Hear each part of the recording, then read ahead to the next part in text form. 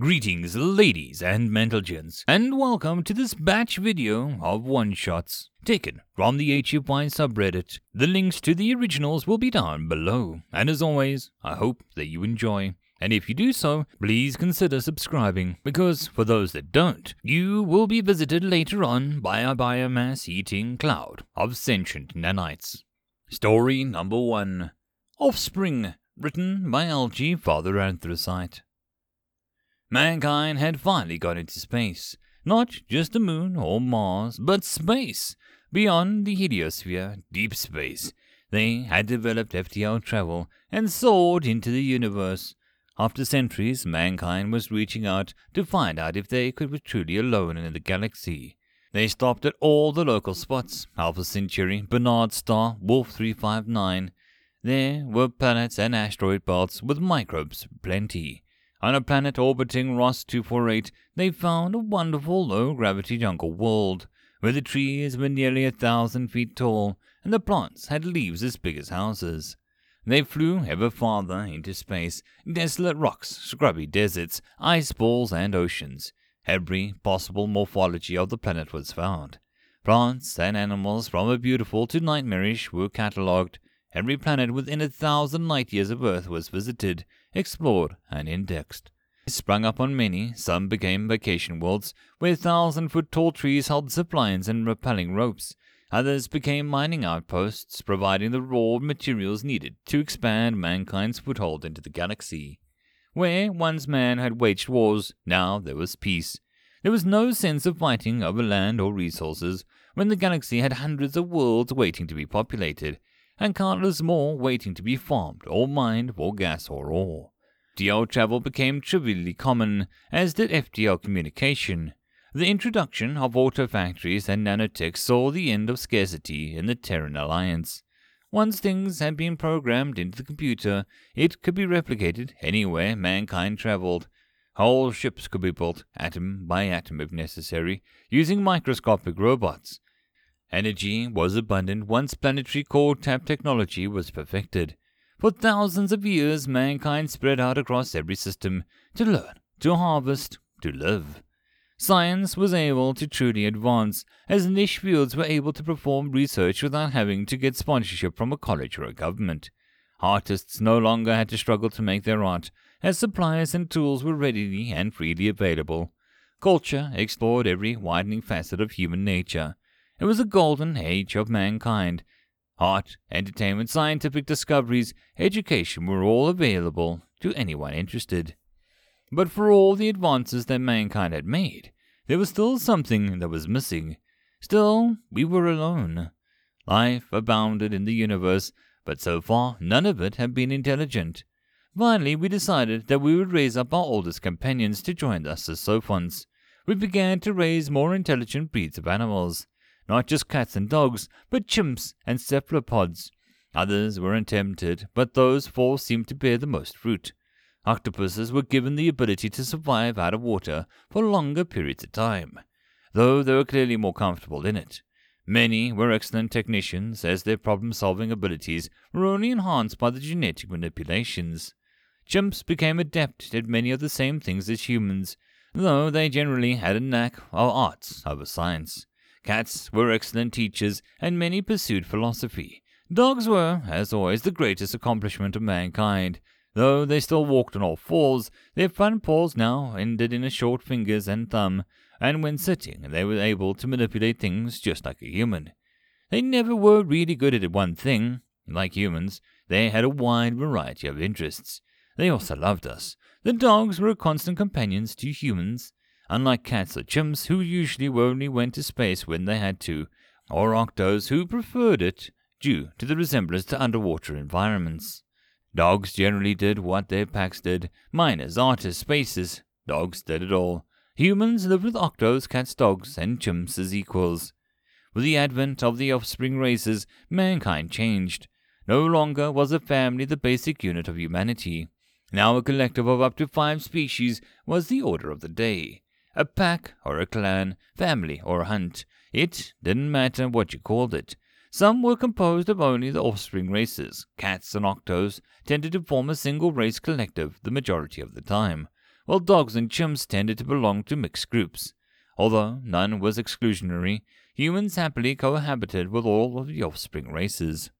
On many of the more developed worlds, it was common to see homes built that had features such as house tanks for octos, as well as ropes and platforms for chimps and cats.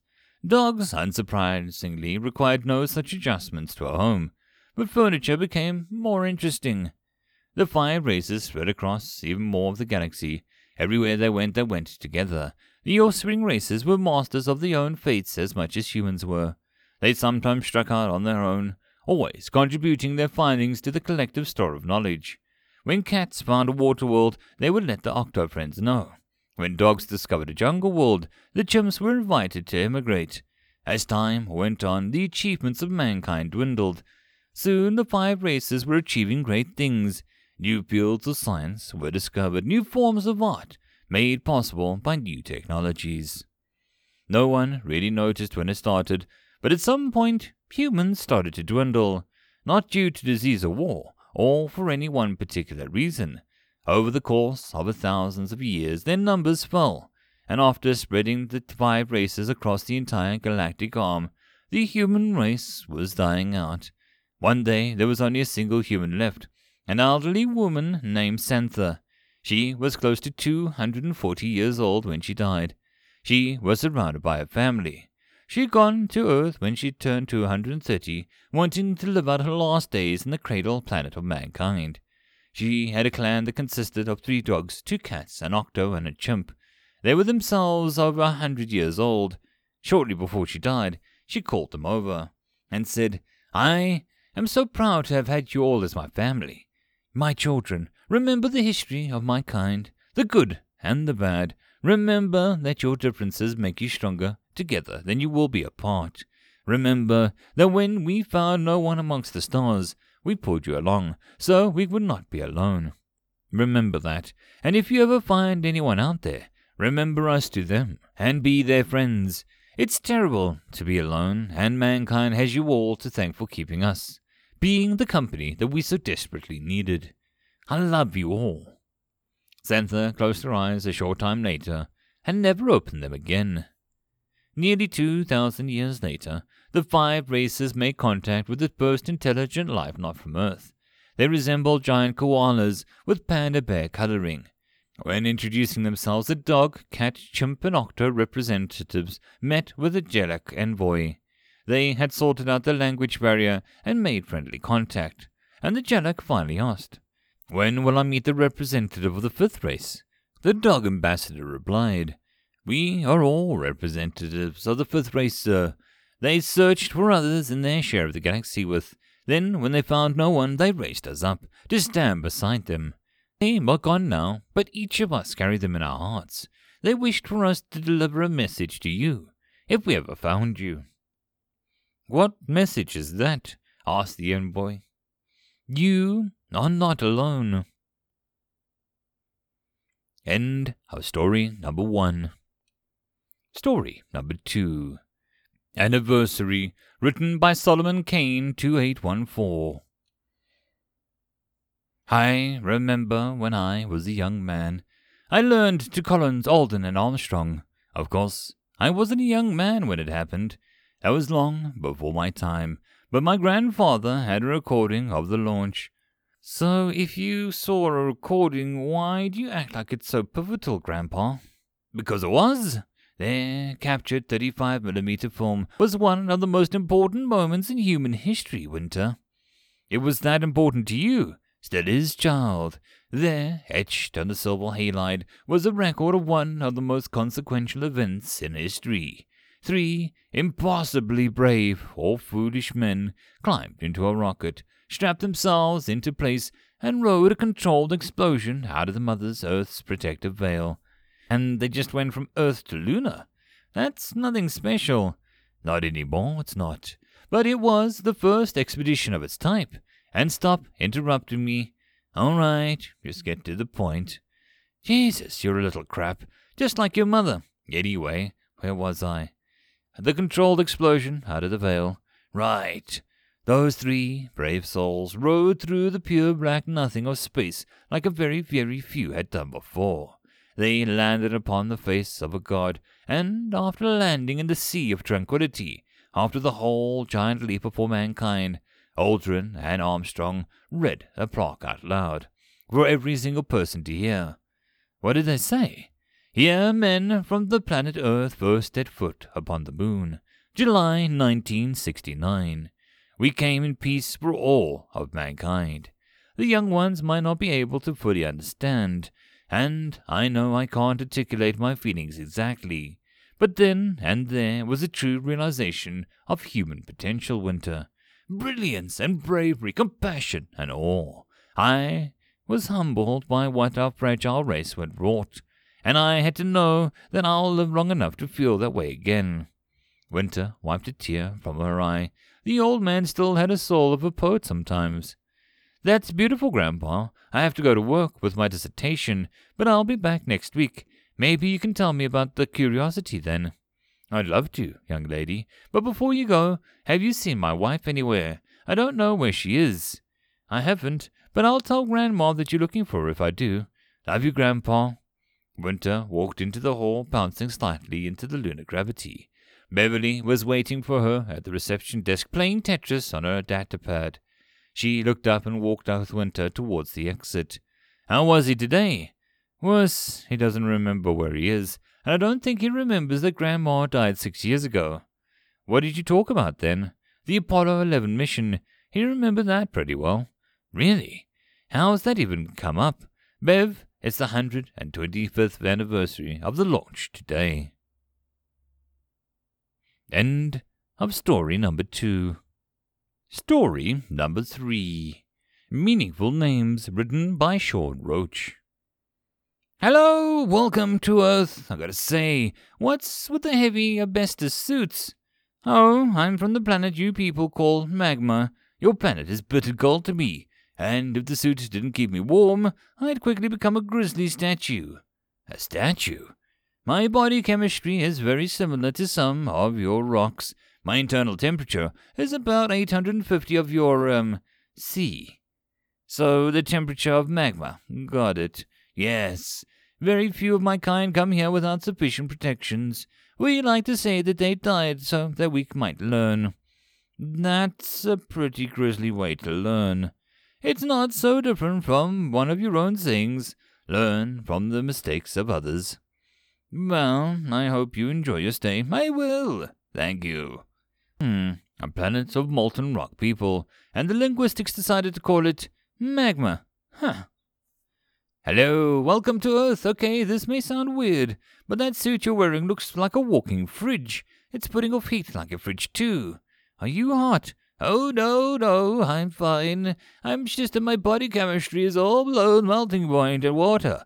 In fact, my bones are made out of the same water ice that you drink. Really? So you have to walk around in a refrigerated suit to avoid melting? Oh, yes. So, what brings you to Earth? Besides the symposium on the interspecies social adaptation, not much, really. Although I do hope that I'll visit the polar regions once before I leave. I understand that they're a tad warm, but I might get out of this cumbersome suit for a few hours before I go back to the ship. So, what would you do if you got out of that suit? Why, I would melt in the extreme heat of yours, of course. Literally melt into a bottle of formerly sapient liquid, yes. I'd mean my death. It's already happened to many of my kind who came here earlier. Yeah. Okay, ouch. I do hope that you have a good trip. By the way, what's your world called anyway? You lack the mouth parts to throat structure to pronounce my world unrecognizably, but your kind always calls its world ice. Figures, thanks, and enjoy. I will. Hello, welcome to Earth. Yes, thank you. It's good to be here. So, what brings you to Earth? I was informed that the society is a very rich social structure, and I wish to experience it for myself. Makes sense. I hope I'm not prying, but why are you in a padded suit? My kind is extremely fragile. At least compared to yours. In my world, I am something of an athlete. But if I got jostled by your crowds, I would probably break every bone in my body and rupture most of my organs. I guess there's no surviving that. No, of course not. And who would want to? If I survived such an encounter, it'd be in terrible pain for the rest of my life. Has this happened before? Oh, dozens of times. First of us to visit your world was either killed outright or crippled for life. But we've learned and now we take precautions. And so you all wear that padding? Yes. Okay, that makes sense. Here, let me step out of your way for a minute and call you a private car so that you can avoid the push of the taxi stand. I would be so grateful, thank you. Oh, out of curiosity, what do we call your world? Your linguistics decided to name our world Glass. Why? Just a pattern I'm starting to recognize with these names. That's all. I hope you have a good trip. Hello, welcome to Earth. Hello! Isn't this wonderful? I am one of the very first in my world to step onto yours. I'm so excited. I heard wonderful things about your oceans. Yeah, swimming, sailing, surfing, scuba. Lots to do in the water. Oh, I'm so excited. By the way, you said one of the very first, right? Oh, yes. Your linguistics and ours just got smooth automatic interactions translations working, and I was one of the only 16 to come to your world when the first ship. Yes, that's a great, and congratulations on your luck. By the way, what do your linguistics say we should call your world? I believe they say that we should call it soup. Yeah, let's talk about maybe you not taking a dip in the water. Please come with me. End of story. End of this batch video. If you wish to support the author or the channel, all the relevant links are down below. But the easiest way would be to share this video far and wide to as many unsuspecting people as possible. And until the next video, I hope that you all have a good time, and I'll see you then. Cheers.